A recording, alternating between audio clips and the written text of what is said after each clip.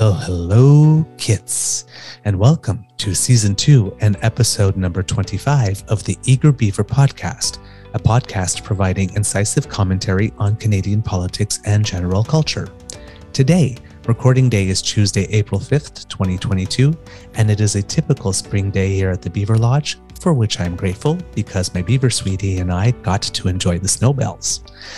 I'm your host, the Eager Beaver, pronouns he, him, hey, Mr. Beaver A, and I am delighted that you and that so many of you have found us and have decided to spend some time with us. Whether you're enjoying the arrival of golf season or are already mourning the end of ski season, all are welcome.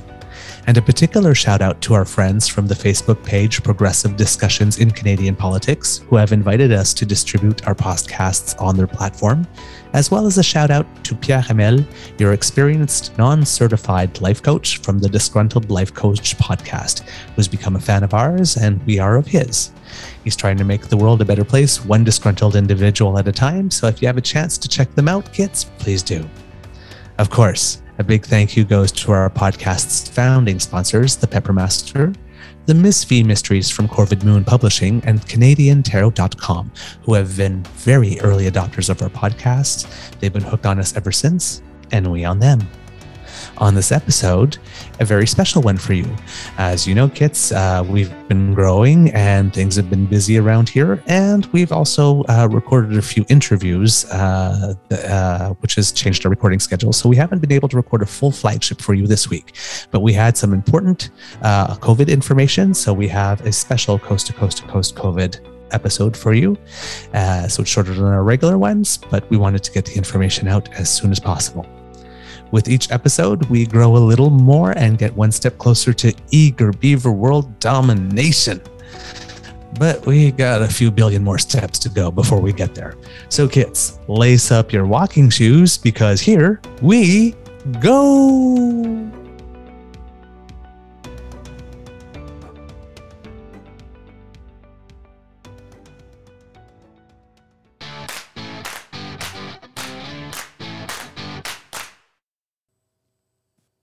Before we get to it, and before we greet Mr. Grizzly, I'd like to take a moment to highlight that March 31st was Transgender Day of Visibility, and that one of the reasons I state my pronouns in the intro, even though I self-identify as cisgender, is to let any transgender kits who may be listening know that they are most definitely welcome to and are cherished members of the Beaver Lodge. And also, we would like to wish Ramadan Mubarak to all the Muslim kits who are observing. May peace be upon you, those you love, and all your celebrations. And with that, how about we check in with our show's guru of all things gear? Hey there, Mr. Grizzly. Assalamu alaikum, Mr. Beaver. Very, very good. Well, I have to be observant. We're a multicultural nation, and we need to observe that. And I do have to say that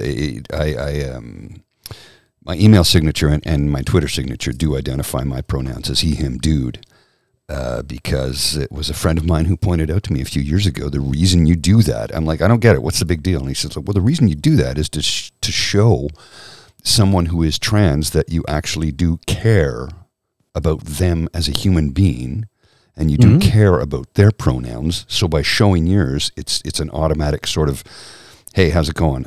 You matter too. I'm like, oh, okay, done, did it, no problem. It's in my email signature at work as well.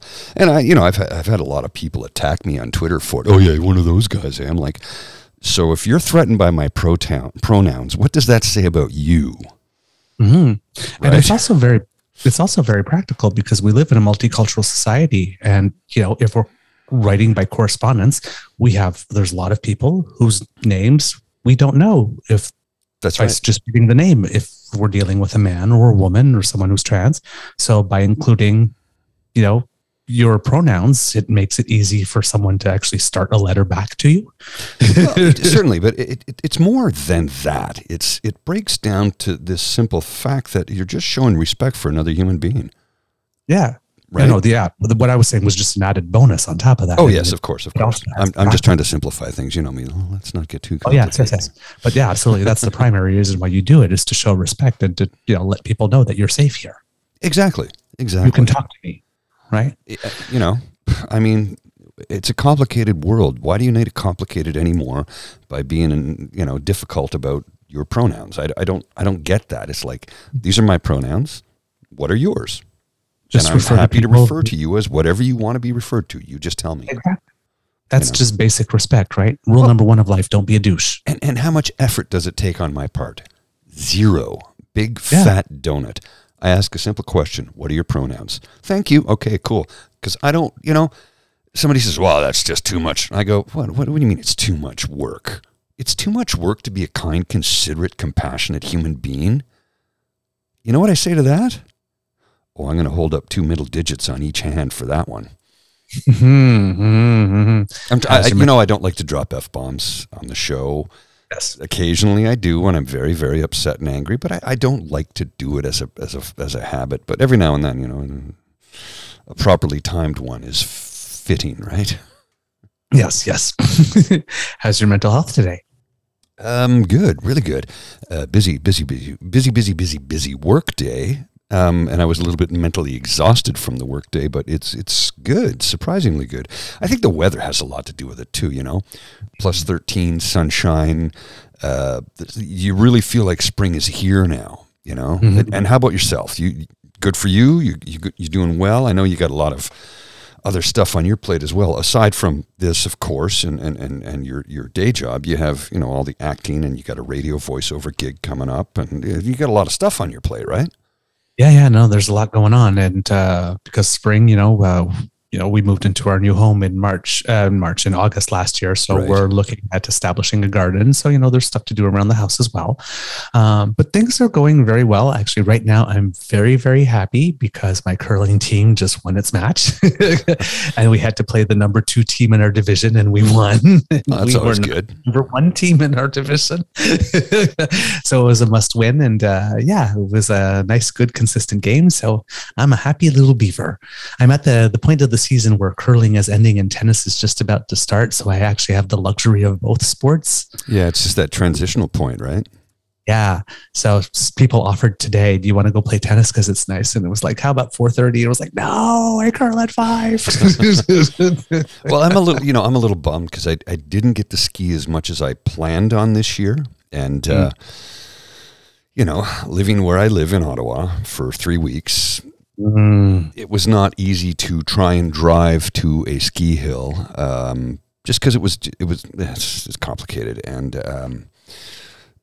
I didn't want to run the risk of getting my car completely destroyed if any one of those idiots recognized me, because it is a leased vehicle. Sure, it's 100% covered by insurance, but who needs that headache? Yes, right. So I didn't get to ski as much as I wanted to this season. So I'm somewhat, melancholy about that. And I thought about doing a Tremblant weekend, but when I looked at what that would cost, I went, ooh, no. I bought all this new audio equipment for this show that we're doing. I'm going to be paying for it for a little while. So yeah, Tremblant's going to have to wait till next season. So it is what it is.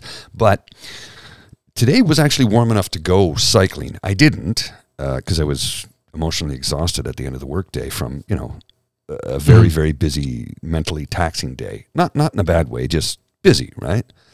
And I thought it was warm enough to go cycling, but my bike, I need to tune it up a little bit, and I know that it would have not been a great ride.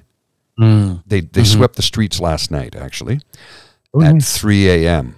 Ooh, not so nice. No, because I'm lying in bed and I had just peeled the window insulation off my bedroom. Because it's like, well, it's getting kind of warm in here and I want to be able to open the window and, peel off that winter window insulation, which also worked very well as somewhat of a sound baffle. I mean, it wouldn't block the sound of train horns, but the street sweepers, it would bring it down a little bit. So I had the window cracked open a little bit last night. It was very, very loud. So at 3 a.m., I'm like, what the hell is that noise? What is going on? Startled, jumped out of bed, looked out the window. I'm like, oh, yeah, okay, I guess. Just why now? Why at 3 a.m.? Oh, I know why, because I live on a very, very busy downtown thoroughfare, which is a direct line to Parliament Hill. Yeah. It's really about the only time they can do it, realistically. So, a sleepless night, but necessary. Well, hopefully what we've got to say will give you a little bit of energy. Shall we get to it? I think we shall. All right, let's do this.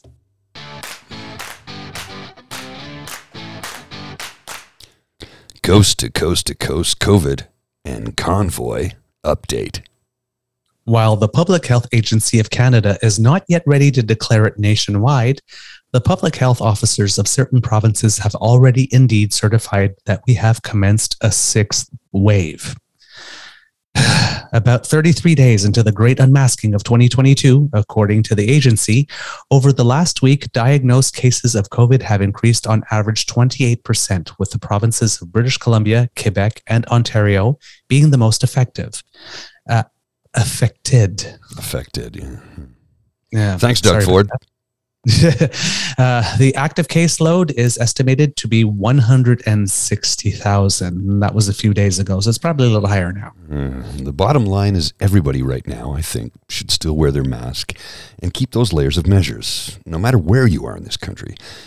Because even if you don't see a resurgence now, you're probably going to in the next days or weeks, and that, taking precautions will help reduce transmission and make sure that the impact on the health system is lowered. Warned Canada's Chief Public Health Officer, Dr. Theresa Tam. Yes, kids, about 33 days into the great unmasking of 2022, aka best spring ever. Ever. Registered trademark.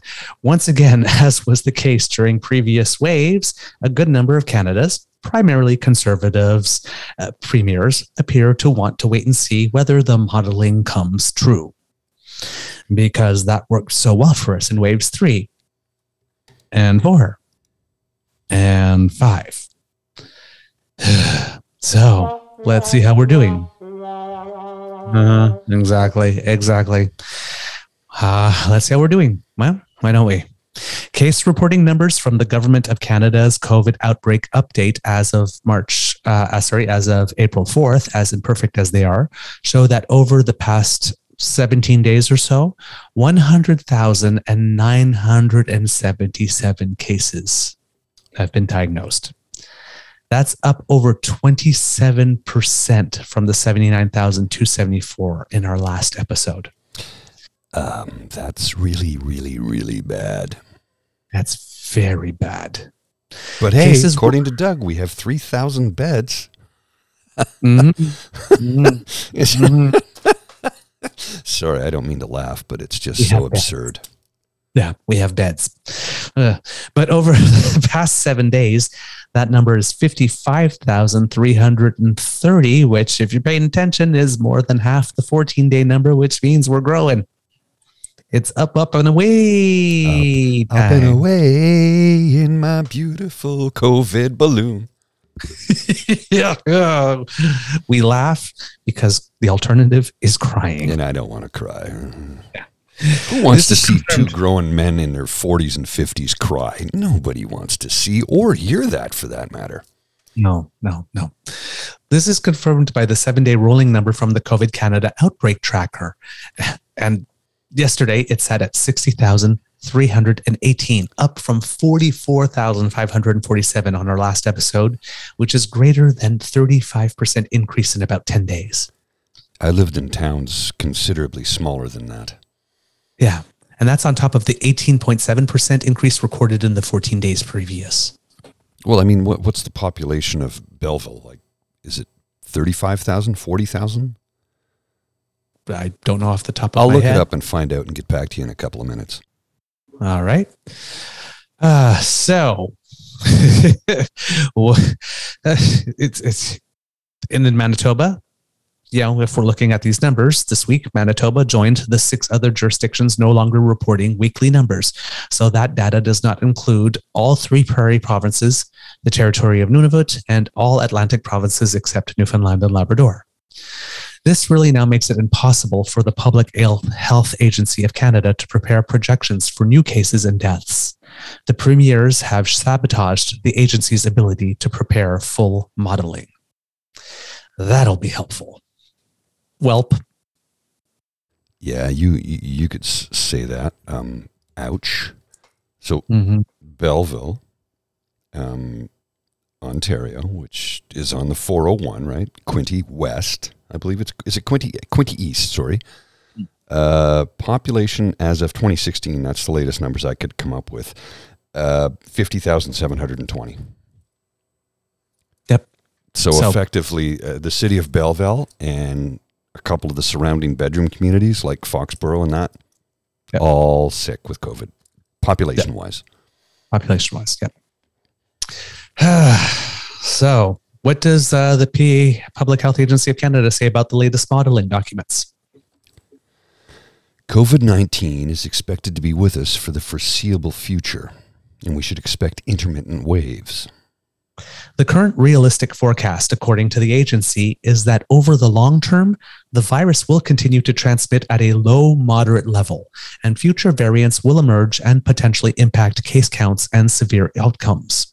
In other words, we may have another mid to late fall and early to mid-winter wave later this year. Overall, though, the Federal Health Agency says the situation is expected to be manageable for health systems without the need for restrictive public health measures. It still advises that public health bodies continue monitoring and preparing for the possible emergence of a variant that is immune evasive. A worst case scenario, according to the agency, that our premiers are doing absolutely nothing to avoid by allowing the virus to spread and evolve or mutate. Last week, we wondered, hospitalizations, which are a lagging number, are improving, but for how long? Well, file under. Gee, that was quick. The 7-day average hospitalization number for April 3rd was 4,253, up from 3,761 last week, but still just a smidge lower than the number 3 weeks ago. Where ICU admissions are concerned, the April 3rd 7-day average number was 387, down just 16 from the week prior. That's not a lot. No. And finally, as it pertains to deaths, we had some curious data last week with numbers going up a bit. Mm-hmm. But the April 4th 7-day average number was 34 for this period, which is only down 3 from 3 weeks ago after that curious bump up. Mm-hmm. So I'm hearing reports, and I haven't been able to ascertain the veracity of them just yet. But apparently a few young children who could not be vaccinated died in the past week. I heard it was a dozen. I don't want to spread a rumor. I heard it was a dozen. I don't know that is factual information. Mm-hmm. If it was one, that's too many. Yes, especially since we've known, right? There's no excuse. None. But the most concerning data point to me is still, as it has been for the past month now, that Canada's test positivity rate won't stop rising. Over our past 3 episodes, we've watched the national test positivity rate go from 11.3% to 13.4% to 14.5%, based on a testing rate of 96 tests per 100,000 population, for an about 3-week 28.3 increase in the positive rate. It's just insane. Oh, well, and you consider that they're not, like, try and find a rat test right now. A rat, I should say. A rat test. Rapid antigen test. Try and find one. Yeah. Well, this week, it's worse still. Based on a test rate of 112 tests per 100,000 population, which is up from 96 tests, which means doctors are feeling the need to test more in an era where provincial premiers are really trying to test less. Mm-hmm. Positivity rate is now 18.3%. And again, that's how many? 104 tests per 100,000 people? Yes, 112 tests per 112, per 100,000. Yeah. And there's about 38 million people in Canada. Do the numbers. They're not good. Yeah. The test positivity rate has shot up at least 62% during March. Ouch. And the premiers seem to be fine with that, especially Ontario Premier Ford Edsel, who appears to believe that being the last to do a stupid thing makes it impossible that the thing done was stupid. The stupid thing being removing mask mandates too quickly. I don't think so, considering we were one of the last in North America. I've been accused of being the most cautious leader in North America. Sorry, I can't read that whole thing without laughing. Everyone else in the whole country has taken their masks. How does he say this shit with a straight face? Come on. Oh, it's because he believes his own bullshit. Everyone else is taking their masks off. Why can't we? Mom?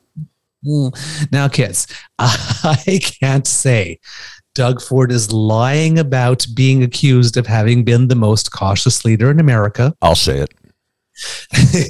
It seems to me that's something for which one would be praised rather than accused, right? But I digress. Because after all, he is accused of a lot of things. I'm just giving a moment to let that one sink in. But suffice it to say that I consume an insane amount of news daily to do this show and run the blog page. So if he ever once was accused of that, of all the things he's been accused of and the nature of those accusations, this, I believe, would stand out as an accusation among the many, many, many accusations. So, as I was saying, given the quantity of news I consume, I never got wind of that. So from that, I'll leave you to make your own inferences and draw your own conclusions. After all, you are a clever bunch. You're listening to this show, right? Wink. Nudge, nudge, say no more.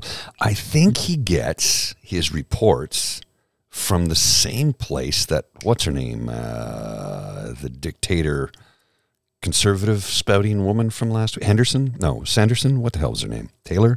I don't remember. Oh, Thomas. Thomas, thank you. Rachel Thomas. Rachel yes. Thomas, thank you. Yeah, I think they both get their reports from the same polling firm of many people are sane. That's the name of the polling firm. Many people are sane. It's a famous polling firm. That's the one that TFG used to use all the time. TFG means the former guy, former president. I like to call him the big liar. The Orange Menace. Omicron is now the dominant variant in Canada. Yay! Having accounted for exactly 50% of the cases for the week of March 13th, which is the latest compiled data I could find. Last week, we wondered, is it a spring wave or spring blip? Well, truth is, it is still too early to tell. If we look to the UK, it was another hard, fast peak up and down, as was the Omicron BA.1 wave, which makes sense, but a wave that still peaked higher than Alpha and Delta in terms of cases, and a wave that reached similar peaks in hospitalizations as BA.1, while seemingly fewer are progressing to ICUs. It seems that a greater proportion of those who did ultimately died. The final question we asked was, but are we vaccinated enough? Nearly 85.7% of Canadians 5 years of age and older have received the first 2 doses. That's only 0.1% more than on our previous show. But we may be hitting saturation. When it comes to boosters, fewer than 0.4% of Canadians got one over the last 10 days. 47.47% up from 47.1. But there has been a slight but marked uptick in vaccines administered on Wednesday and Thursday of the past week, and also on the weekend. So perhaps news of the oncoming wave is stimulating demand. 85% of Canadians 70 plus have their jabs, but only 34% of those 18 to 29 years of age have received their vaccine series. So you're saying I shouldn't go out to the clubs with the kids? Yep. That's what I'm saying. Okay, just as well. Yeah. Like government officials. Anyway. Come on. I'm old. Yeah. I'm pretty sure I wouldn't be invited. Yeah. Hey, Gramps, come on over here. Have you ever had tequila?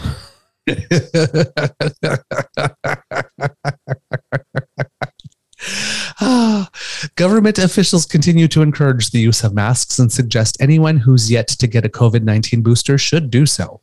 According to the Public Health Agency of Canada, more than 5.1 million eligible Canadians need one or more doses to complete their primary series, so the increased demand may be coming from there. And now, there are additional vaccine options available. The first shipment of Novavax vaccine arrived this week. Dr. Tam says that in light of the current uptake in cases, it's a good time for those who still haven't rolled up their sleeves to get vaccinated. And the Medicago vaccine, which was the Canadian-made vaccine from that company in Quebec, is expected to arrive sometime in May. And that's the vegan one, right? I still have not been able to confirm whether that's the case. It's made with vegetable cellulose or something, so I'm going vegan just because... The latest data indicates that hospitalization rates for those who are boosted are 10 times lower than for those who are unvaccinated. Coverage for first doses among those aged 5 to 11 has plateaued at 57% after increasing by just 1% in the last month. Now, kids, this is where we repeat yet again that currently in Canada, 0 children aged under 5 have received a single jab, and that except for a few immunocompromised children, 0 children aged 6 to 12 have been boosted. And also that unvaccinated children are 20 times more likely to end up in the hospital if they contract COVID. And one of the best ways to prevent that is to be a triple vaccinated adult. Canada's Chief of Public Health Officer, Dr. Theresa Tam, suggests our vaccination rate may protect us from the worst of the COVID-19 resurgence. While evidence suggests that BA2 is more transmissible than Omicron, and more recent research suggests that it's even more transmissible than initially believed, scientists in the UK say BA2 is spreading 80% faster than was BA1. The subvariant is spreading at a relatively slow rate in Canada so far, and it doesn't appear to cause more severe illness than other variants. And now, unfortunately, there may be an NVOTB. That's new variant on the block.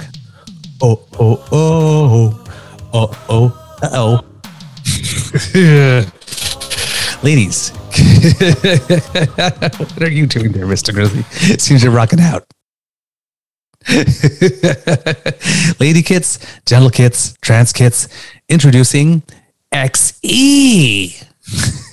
The New Zealand Herald reports the World Health Organization is keeping an eye on a new strain of the COVID-19 Omicron variant, which appears to be 10% more transmissible than BA2 Omicron, the current strain circulating in New Zealand. XE was first detected in the United Kingdom on January 19th, and over 600 cases have been reported and confirmed since. Early estimates indicate the newest strain has a community growth rate advantage of 10% as compared with BA2. However, this finding requires further confirmation. And if past events are the best predictor of future events, 6 months from now, someone will declare that XE was in actuality more transmissible than first believed, because that's pretty much happened for every variant so far.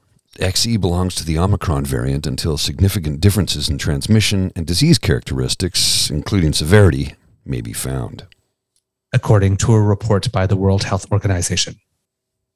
So, XE, eh?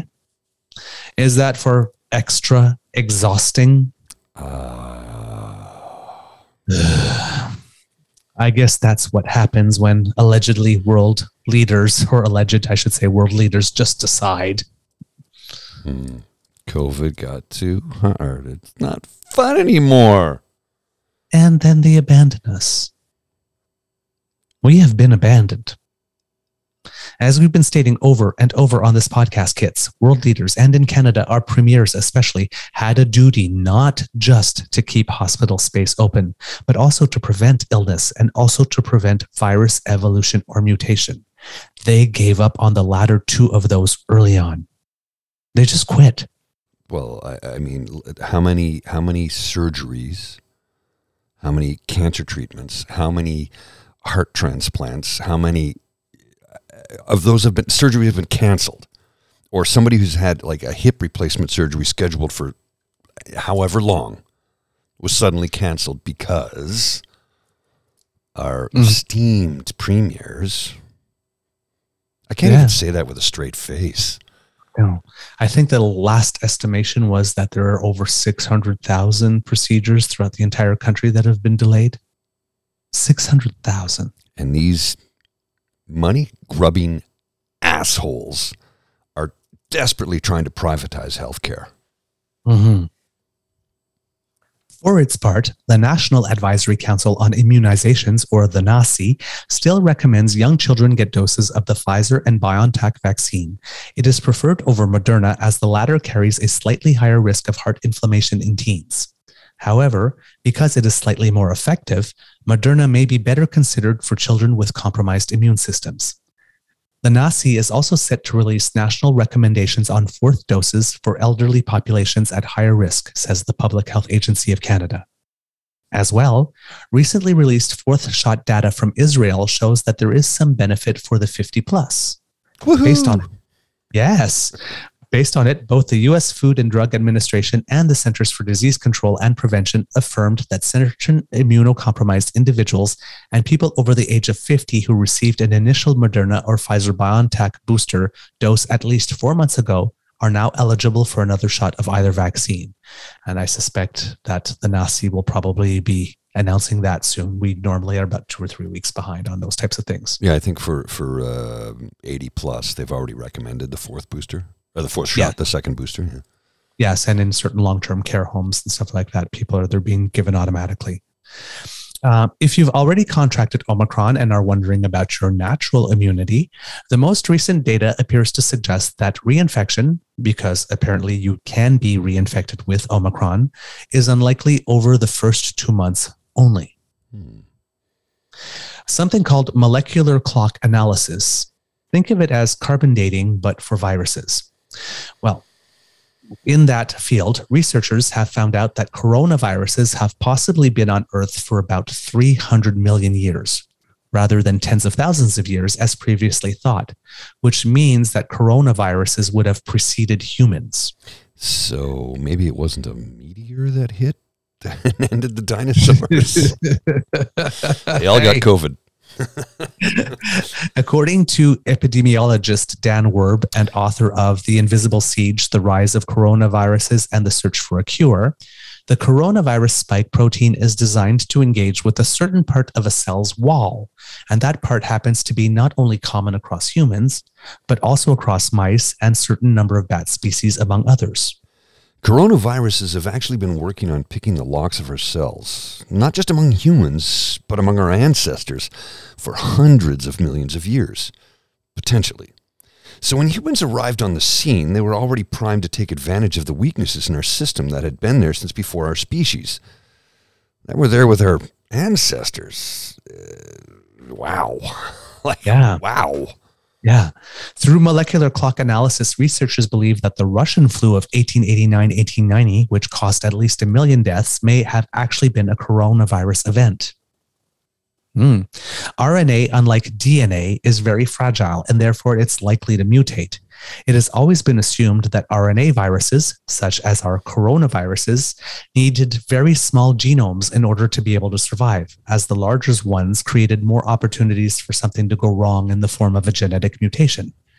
But the coronavirus actually has genomes that are 1/3 to a half size larger than anyone had ever thought was possible. You talk to coronavirologists, and they say these things could not have, theoretically, existed on planet Earth. Avowed verb. But wasn't RNA a member of the Wu-Tang Clan? Oh, no, that's RZA, RZA. Sorry. Yes. You know, clever. I got to inject some humor in. Clever. And now it's time for our... Coast to Coast to Coast COVID and Convoy Roundup. If you've been following the podcast for some time, when it came to waves 3 through 6, though neither Mr. Grizzly nor I are epidemiologists, grade 11 chemistry was my last formal science class, simply by looking at case trends and now wastewater analysis and hearing what actual doctors, public health officials, virologists, etc. had to say, we were able to warn kids about pulling back at times up to 3 weeks prior to provincial governments taking actions. We've been able to do that. Yeah. The December-January wave resulted in hitting pandemic peaks in cases, hospitalizations, ICU stays, and deaths, just as the convoy was getting started. When things were at their absolute worst is when COVID is over. Gaslight was shining brightest. This is not over. Be not needlessly concerned, but rather appropriately vigilant. You don't have to lose your minds. You just have to make smart choices. Indeed. Nationally. Flashback to March 24th, 2022. Today, Conservatives are calling on the Trudeau government to lift all COVID-19 restrictions. Prime Minister Trudeau rightfully ignored you, but your slow learner con cousins in the provinces obeyed, and now sixth wave. Great frickin' call, dumbasses. I really want to slap a lot of people. Just line them all up and just walk one collective slap down the line. I know it's not the right thing to do, but I think I might feel some satisfaction for a good 30 seconds. They are killing people. Yeah, maybe longer than that. I'm not going to sugarcoat it. They're killing people. You're right. Inmates in correctional facilities say that they are still living under extreme conditions. Nearly half of the facilities have not yet resumed family visits. Many inmates have not seen their loved ones for 2 years. Okay, Talk look. about cruel and unusual punishment. Exactly. Look, I've worked in a prison. And while I was there, I was a little... I got a little jaded because I saw some things and I heard some stuff. But without getting into the nitty-gritty of it, we need to still remember that they are constitutionally charter-protected citizens of this nation. Mm-hmm. They have the right to vote. Mm-hmm. They have been subjected to cruel and unusual punishment, and I was never one for that, even when I was thinking differently about this. Mm-hmm. Mm-hmm. Cruel and unusual punishment does not diminish crime. If anything, it creates more criminals. Mm-hmm. Yeah. If you don't believe me, look at what they've done in Sweden, Finland, Norway, Denmark. Yeah. And given that, we're celebrating the 100th anniversary of our first female member of parliament, Agnes MacPhail, and she is the one, if you remember our Canadian Heritage moment, right? That brought attention to the situation in the prisons at the time. Just remember that we judge a society by the way it treats its most vulnerable and its incarcerated populations. Indeed. Yeah. Corrections Canada says that some visits are being resumed, but all of those visits are non-contact with glass barrier between. Only 33 of the 61 correctional institutions in Canada allow those types of distance visits, even though vaccination rates in federal prisons are relatively high. As of April 1st, the Government of Canada has dropped the requirement for a valid test result before entering the country. Random testing remains, but without quarantine. Unvaccinated or partially vaccinated passengers will be tested on arrival and 8 days later and will need to quarantine. On April 1st, Elizabeth May announced, tested positive for COVID yesterday. Been in Ottawa since March 20th. Rates here are crazy high. Isolated when I started feeling unwell. This illness is no joke. I do not think I'll be hospitalized, but very sick and angry. Too many people unmasked.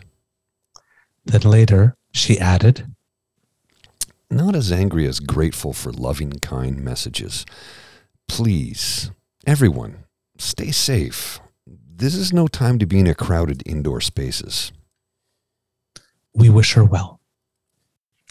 And in CPC Convoy news, Ontario Police Watchdog says that a 49-year-old grown-ass woman who claimed to have suffered serious injuries after being knocked down by a police horse during the occupation she didn't know better than to leave after the Nazis and Confederates showed up was, shocker, lying.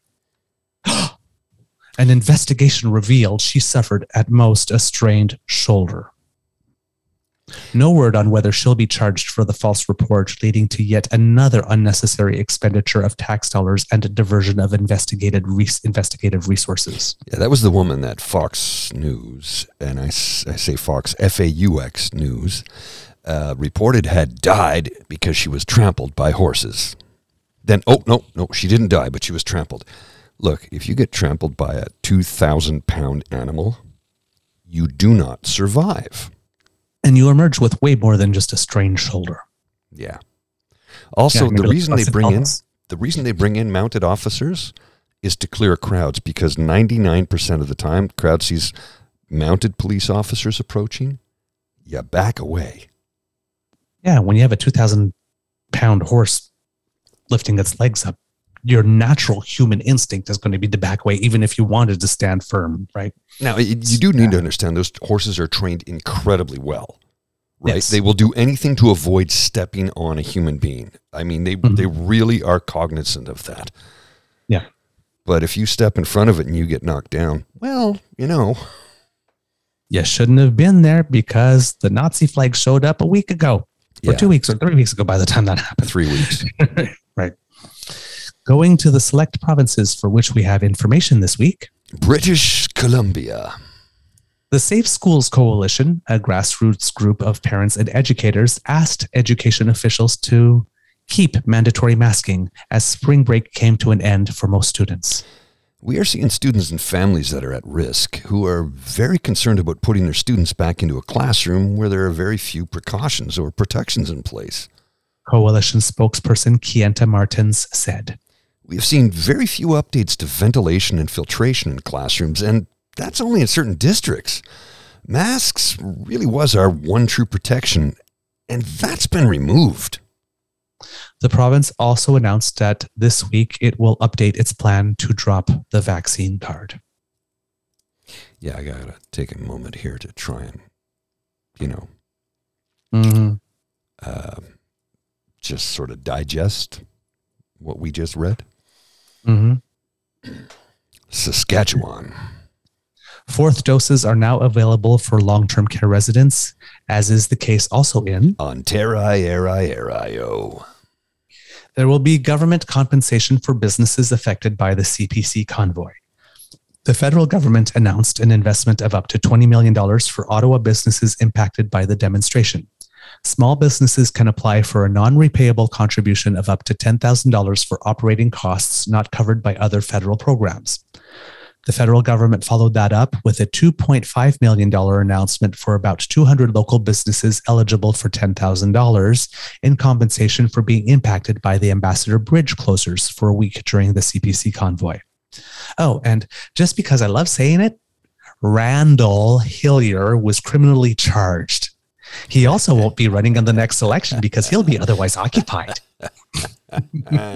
In the words of the great philosopher Nelson Muntz, I'm sorry, we both had to do that one. I know it's Shannon Freud, right? It's like it's terrible of us to do it, but you know what? Charles U. Farley. I know somewhere it's wrong to be delighting in this so much, but I really don't care. Yeah.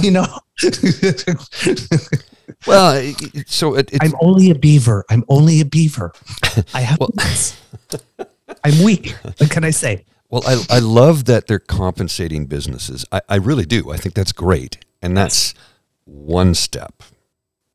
What about the residents? Yeah, who didn't sleep for 3 weeks, who were tortured, who now many people in my neighborhood have PTSD. Yeah. I mean, something's. I wouldn't be surprised if someone's started another lawsuit against the federal government saying, "Hey, listen, we have material for a class action suit against these people. So if you're offering, and the businesses could participate in the class action suit." So. Well, I mean, how soon before the Beltline in Calgary just does the same thing, because they've been tortured for the last few weeks, every weekend. And it's only for them, it's on the weekend. It's not been 7 days a week. It's only on the weekend. They're getting an eyedropper of what we got. Yeah. And the Ontario government has joined in the compensation, announcing up to $11.5 million in funding to support local businesses and to help Ottawa tourism. Welcome people back to the nation's capital. Following the protest. So Doug does know Ottawa is in Ontario. Yeah, somebody in his cabinet must have told him that. Yeah. Oh, did you see that thing he did? He posted on his Twitter feed this week. The Governor General went to visit, and said we are happy to visit the Governor General to Ontario. It's like, you do realize Rideau Hall's in Ottawa, right? Somebody said apparently that was an April Fool's joke, but I'm like, yeah, Doug's. I don't know. He was a hash dealer. He's not that smart. Not saying that drug dealers are dumb, but he's not that smart, and I think he smoked a lot of his own shit. A $10 million grant is being established to help businesses with $5,000 in provincial funding to help cover non-deferrable operating expenses incurred during the nearly 4-week protest in the downtown core. The grant will be administered by Invest Ottawa. The Ontario government is also investing $1.5 million in Ottawa tourism to help the capital reinforce its brand as a world-class city while encouraging visitor and tourism spending. An assessment of Ontario's early pandemic response revealed that in March 2020, the province could not activate its pandemic response emergency plan as its laboratory network was obsolete, PPE inventory was depleted, and its response team consisted of only 8 public servants, none of whom were qualified in pandemic response. Which required, of course, recourse to outside consulting firms. Cha-ching. To respond, the Ford government is passing an omnibus law requiring an update plan every 5 years, a guarantee of provincial production for PPE, and faster recognition of credentials of foreign-trained nurses. All good things, but then again, we have to confide in Doug Ford to bringing them about, and in the next government, a Doug Ford without Christine Elliott. That's true. Because she's not running again. Yeah. The report states that following the SARS outbreak of the early 2000s, similar measures were announced, but follow-up was, surprise, abandoned. The province's Auditor General has signaled alarm, but nothing was done. Wasn't that the Dalton McGuinty government at the time? It could very well be, yes. I think it was. Yep, I believe so. Ontario is also passing its own protest bill following removal of the state of emergency. According to the Toronto Star, the Keeping Ontario Open for Business Act would give police additional powers in the event of another blockade attempt, including to impose roadside suspension of driver's licenses and vehicle permits, seize license plates when a vehicle is used in an illegal blockade, and remove and store objects making up an illegal blockade. It would also allocate money for training and equipment such as heavy tow trucks.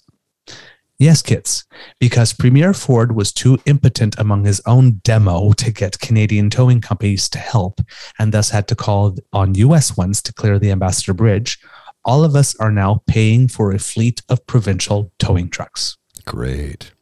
Oh, I just checked. Dalton was the premier October 23rd, 2003 to February 11th, 2013. So, yep. And there'll be money to fund training for police on handling large protests. Gee, you think they need that help? 10 days after removing masked mandates, experts suspect that Ontario is officially in a 6th wave, though they have not confirmed it yet.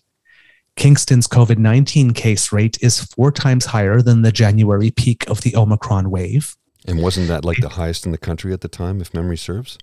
Yes, at the beginning, and higher than certain parts of the world. It was one of the world's hotspots actually in the first week, actually. Yeah. Which was kind of sad because Kingston had done such a great job up till that point, right? Yeah, but of course, that's the thing with COVID, right? When you're a victim of your success in the first few waves, there's, if you look at it as a forest fire, there's a lot of kindling to go through when it comes back, right? Yeah, let the guard down and look what happens, right? Based on wastewater analysis, the number of cases in Ontario is estimated to be at around 30 to 35,000 cases a day as a result of lifting masking requirements, states chair of the Ontario Science Advisory Table, but not for long because Oxford is calling Dr. Peter Uni. We don't want this to accumulate too many infections at the same time. And why? Because those people who get infected will, in general, get susceptible at the same time again. So we don't want the high mountain peak, but we want to have a low hill so that we can distribute infections over time to avoid a yo-yo effect. Wastewater tests in Ottawa show records levels of infection not seen since the beginning of the pandemic. Right now, the balance of power is clearly in favor of the virus because you have so many contacts since drop masks like T-shirts on a beach, said an exasperated Uni. Dr. Moore did indicate several times that as we reopened Ontario up, we would see higher levels in the wastewater surveillance. We are confident that we have the capabilities in our hospitals to be able to take care of anyone who needs a hospital bed or needs to be in intensive care. This is something that was suggested we would see in any event, so it's not surprising to us at all, said Health Minister Christine Elliott, apparently gaslighting that the fact this does not come as a surprise means that we should just lay back and take it. This is happening all over the world. People are really walking away from this. It's not just the government of Ontario. We've been told for 2 years that we really have to have the responsibility for the safety and well-being of other people. This is actually a big ethical shift. Now we are being told that you got to figure this out for yourself. bemoans University of Toronto bioethicist Carrie Bowman. Infectious diseases expert Isaac Bogosh adds, just like every other wave, this wave will disproportionately impact vulnerable individuals and vulnerable communities. And these individuals' frustration is palpable. Haley Laxer, a law student who happens to both have cystic fibrosis and has been a liver transplant recipient, says, after 2 years of isolation, immunocompromised individuals have a right to be able to start living their lives again, like the rest of us. Masking is a very small price to pay to protect all of us from COVID, and most especially the most vulnerable in society, like myself. Ontarians need a new government. Desperately. One that cares about people more than it cares about highways and development purposes. Next. Quebec. On March 3rd, l'Institut National de Santé Publique du Québec declared the province had officially entered a sixth wave, and this probably since mid-March. L'Institut National d'Excellence en Santé et Services Sociaux stated that new hospitalizations could reach 200 per day by the end of the week. Ouch. Yeah. The number of positive tests has tripled, with 2/3 being BA2, and the number of self-reported positive cases has doubled in the last week. Hospitalizations are on the rise, and there is a 60% increase in healthcare workers getting sick. About 10,000 are away from work due to COVID-related reasons. It is also affecting the Assemblée nationale and the work of government. No fewer than 10 MNAs are absent. 2 bills have had their review and analysis process delayed as the Minister of Transportation was infected. The Deputy Premier also. And Premier Legault still had symptoms 5 days following announcement of his infection. To all this, new Public Health Director Luc Boileau says, let's try to live with it right now, to work with the capacity of the population to adjust itself with the recommendations. So we are not expecting, and I will not, so far, recommend to the government to move on with new measures. 10,000 healthcare workers out. Let's just work with the capacity of the population to adjust itself, because for the last, 2 years, we've seen that we have an exceptionally great track record on relying on that. Uh-huh. However, thank the universe for small mercies, Boileau has been floating the idea that mask mandates may be extended beyond April 15th. Thank goodness. Yeah. The immunocompromised, those living in long-term care, and people 80 plus can get a 4th shot, as they may have decreased immune capacity, in addition to the fact that they likely got their booster 3 to 4 months ago. If spring brings a dramatic increase in hospitalizations, 4th shots could be approved for a wider population. And this week, we learned that at the end of 2020, Quebec researchers identified a Quebec variant that came from France and mutated here. It was concerning. I don't mean to interrupt, là, but you got to have Québécois, you know? Tabarouette, là. It was concerning at the time as it was the first variant with so many mutations at once. The variant started circulating, but it was rapidly snuffed out by Alpha, which was stronger. As Alpha had already taken over, announcement of the Quebec variant was never made public. The incident will soon be the subject of a scientific paper. And as of March 31st, the province will allow residents to obtain Paxlovid by directly consulting with a pharmacist. That's the antiviral medication from Pfizer. That's an excellent idea. Thus eliminating the need to visit a family doctor and making it much more possible to start treatment in the first 3 days after manifestation of symptoms, because you don't have to wait for a doctor's appointment. That's really a smart thing to do. It really is. That's a very smart thing to do. That should be nationwide, all provinces and territory. Yes, because you show up, they go, yeah, and a pharmacist would be able to literally figure it out in 2 seconds, right? Well, the pharmacist spends 4 years studying the actual drugs. Yes. They'll know more about what you're putting in the body than the doctor. Well, case what in a pharmacist point, does. Case in point, a buddy of mine here in town, local fella, works in media. I'm not going to mention his name because, anyway, he went to see a pharmacist because he was complaining about nosebleeds. And as it turned out, she's like, you need to get to the ER immediately. He spent about 20 minutes talking with her, and she's like, go to the ER right now. He's like, she says, you don't understand. You need to get there immediately. I'm going to call, which hospital are you I'm going to call ahead for you. He had leukemia. If he had not checked into the hospital that night, it's quite likely he would have died the next day. Yeah. So listen to your pharmacist. They know what they're talking about. Yeah, absolutely. The reason they're paid good money. Yeah. They're well educated. Yeah, exactly. The province is also advancing a state of emergency removal law, as Ontario is, that seeks to retain the emergency powers of telemedicine, the ability to offer COVID premiums to retired staff to, convince them to come back in case that there's another big wave, and most concerning to the opposition, the ability to award sole source contracts. Interesting. Yeah. Atlantic Canada.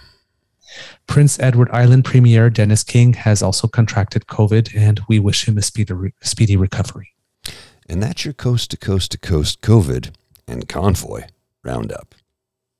In international news, the last week we reported that the World Health Organization had refused to approve the Medicago vaccine authorized for use by Health Canada in February.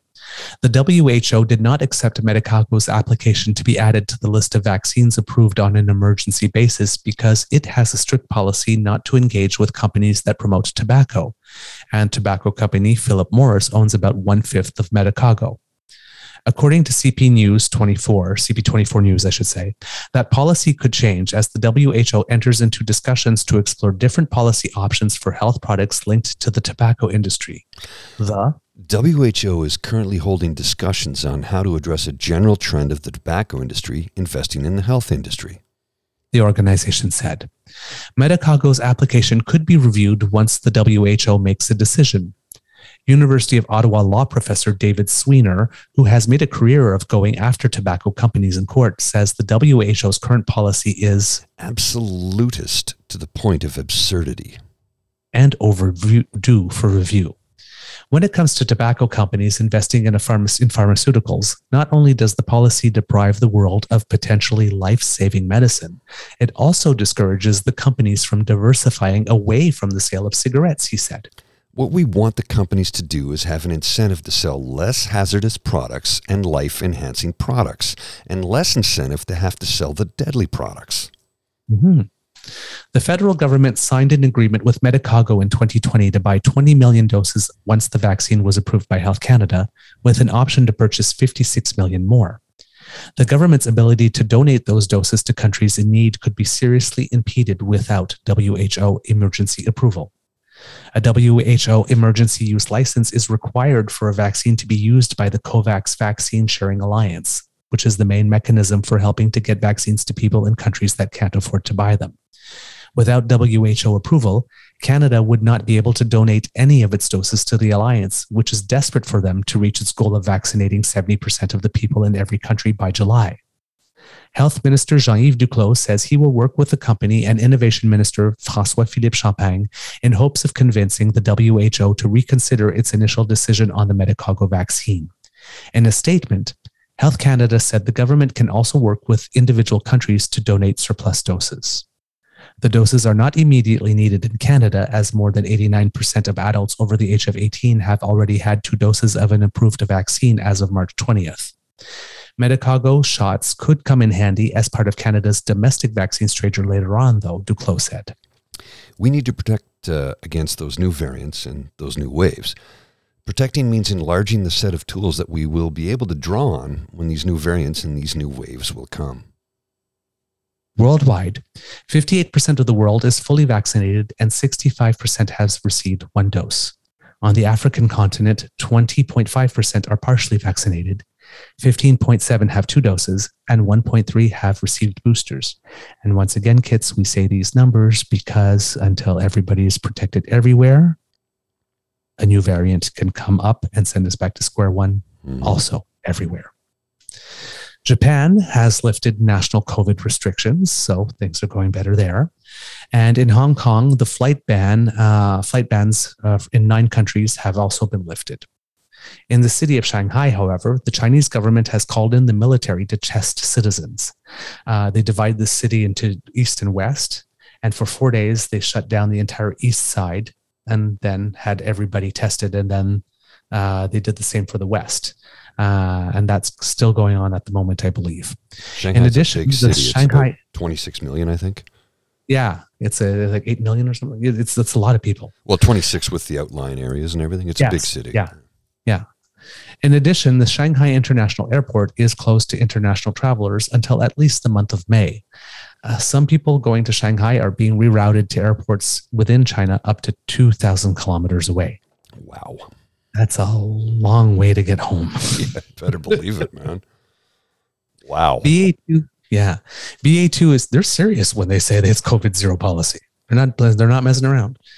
BA2 is now the dominant strain in the USA, making up over 50% of the infections.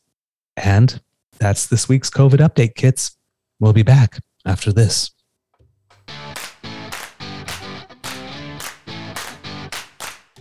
Well, hello, friends. It's your good buddy, Mr. Grizzly. And Mr. Beaver. Mr. Beaver's joining me. And, well, today, we're hoping you can give us a hand up or a handout or a help up. I don't know. You pick the verbiage that best suits your ideal. Here's the thing. We incur a lot of costs while we're doing this. I've invested a few $1,000s on new equipment. And to be honest with you, I have no problem with it. But it'd be nice if we could recoup a little bit of that because, you know, I'm not wealthy. Far from it. So if you guys and gals and they and them like what we're doing and you want to help us out, it'd be awesome if you could go to our coffee page, toss us a couple of bucks. Mr. Beaver. Yeah. We love doing this. Clearly, we have a good time doing it. And as the show is getting bigger and we're getting more feedback and participation from you kids, it makes our day and it gives us motivation to work harder and come up with great interview guests. We definitely have some lined up. Oh, yeah. Normally we keep up a surprise, but should we just give some teasers? Give them the teasers, brother. Yeah, we've been talking to Cindy Blackstock. We're trying to set a date. We're trying to set a date with Francis Hordelsky, who used to be the chief anchor at the Business News Network, so we can have some talk about economics. We tried to get polling analyst and political analyst Evan Scrimshaw, so we're waiting to hear from him as well. We have Murray Billett, who was a big activist in terms of the gay rights and bringing about the recognition of gays and lesbians in the charter way back in the day. So we have some interesting guests lined up for you, and we're going to try to get David Moskrop back because there's an election coming, and well, his views are always interesting. Well, that and also the fact that he's got some interesting takes on this current situation that he's living through as well, because he doesn't live too far from me. I don't I know the general vicinity of where he resides, and he's close to the action that I'm in the middle of. So take it from Mr. Grizzly, Blue Jacket guy. We really would like to hear from you. We really would. We really could use a couple of bucks from you. Whatever you can spare. I'm not asking for anything big. If you can help us out, that's wonderful. And we appreciate it. And we really appreciate the fact that you listen in and provide commentary. Thanks.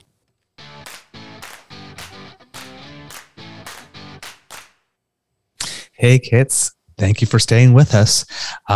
Because we always tell you how the sausage is made, we're a little further in time. We're 2 days later, April 7th, and we're finishing off the show so that we can get it out for you. But there's been an update to the COVID information, and we wanted to get it out to you rather than waiting to the next flagship show. Canada's National Advisory Committee on Immunization recommended on April 5th that provinces and territories get ready to offer fourth doses of COVID-19 vaccines in the coming weeks, starting with people over the age of 80 and long-term care residents.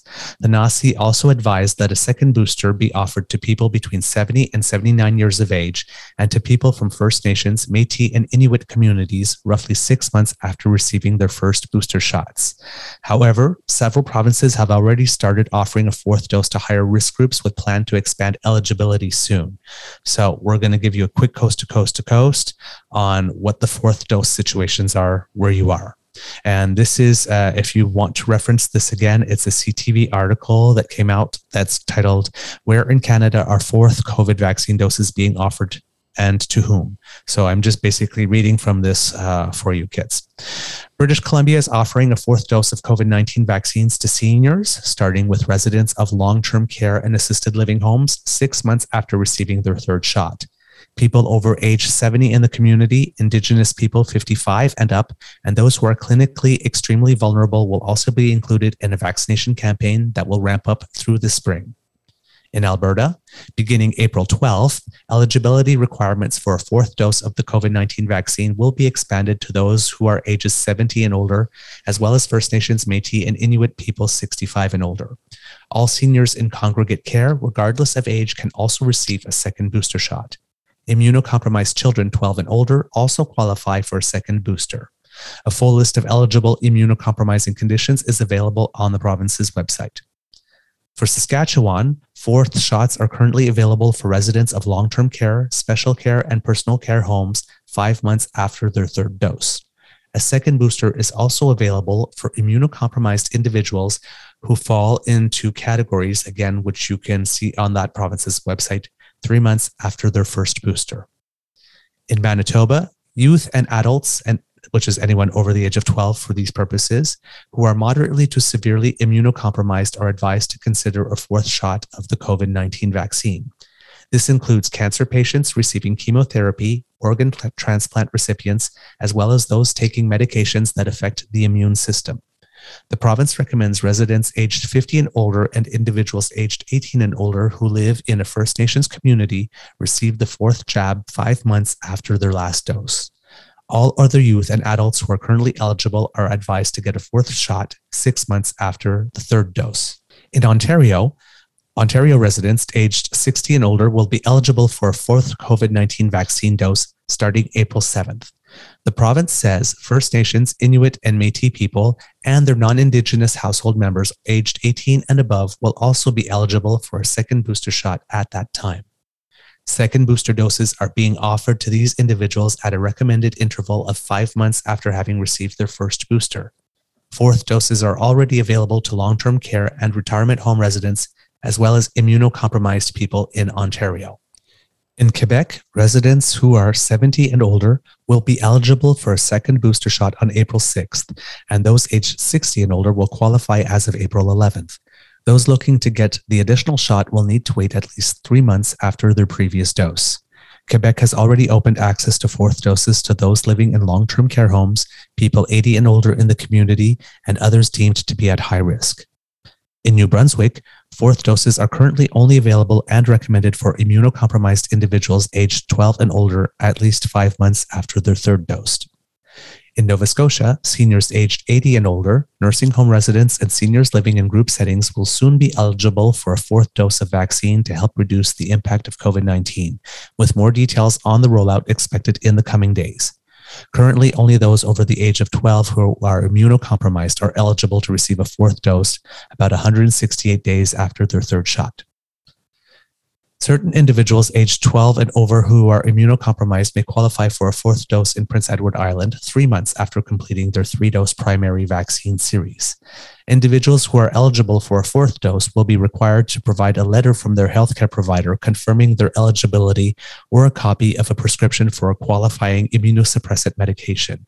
And I'd like to add here that I really like that Prince Edward Island is already calling it a 3-dose primary vaccine series, because that's what it is. It's Indeed. not 2 and a booster. So, progressive conservative government doing the right thing. Got to give the credit when it's due. Absolutely. And again, key word there, progressive conservative. Yes. In Newfoundland and Labrador, currently offers a 4th dose of immunocompromised residents aged 12 and older at least 22 weeks after receiving their 3rd dose. In Yukon Territory, they have not issued guidance or eligibility for 2nd booster shots. In the Northwest Territories, they recommend immunocompromised individuals aged 12 and older, as well as individuals over the age of 80, get a 2nd booster shot 6 months following their 3rd dose. Residents who are aged 60 years and older living in long-term care facilities or other congregate settings are also eligible for a 4th shot. And Nunavut, as is the case for Yukon, has not issued guidance for eligibility for a 2nd booster shot yet. So there you have it, kids. You're up to date. You know what's happening for 4th doses, and this information was compiled over the last 2 days, so it's the freshest information out there at the moment. Well, kids, that's the end of this special episode of the Eager Beaver podcast, our coast to coast COVID update special. We hope you love listening to us, because we loved making this for you. And because democracy is something you do, times are tough, so if you have an opportunity to give to your local food bank, please do. If you really like this podcast, you can find us on Google, Spotify, Apple, Stitcher, Deezer, Player FM, and pretty much everywhere else. I don't know everywhere we are now, but we're growing, Mr. Grizzly, so it seems that we're on a whole bunch of other feeds. Our numbers have been going up, which is really nice. We'll do our best. Friends. Pardon? We'll do our best to get out to as many people as we possibly can. Absolutely. Tell your friends. Please, please, please, please tell your friends. Of course, retweets, shares, gentle corrections, constructive criticism, compliments, requests, and positive reviews are always welcome. If you happen to be listening to us on a podcast service that allows for reviews or ratings, please give us some stars. Give us as many as you think we deserve. And if you wish to subscribe, you can do that via our new Podpage site, podpage.com/The True North Eager Beaver, with a hyphen between each of those words, all in lowercase. And finally, if you really, really, really like this podcast and wish to encourage us to do more, we work for tips. So please feel free to buy a cup of coffee for Mr. Grizzly here. And I think I want a Caesar this week. Oh, yeah. Yeah, a Caesar this week. Via our coffee page at ko-fi.com/eagerbeaver, one word, lowercase letters. That's ko-fi.com/eagerbeaver. From the Beaver Lodge, this is your Eager Beaver saying, until next time, dear kids, it can be a tough world out there, so be kind to and gentle with yourself. Mr. Grizzly, do you have some words of wisdom for us?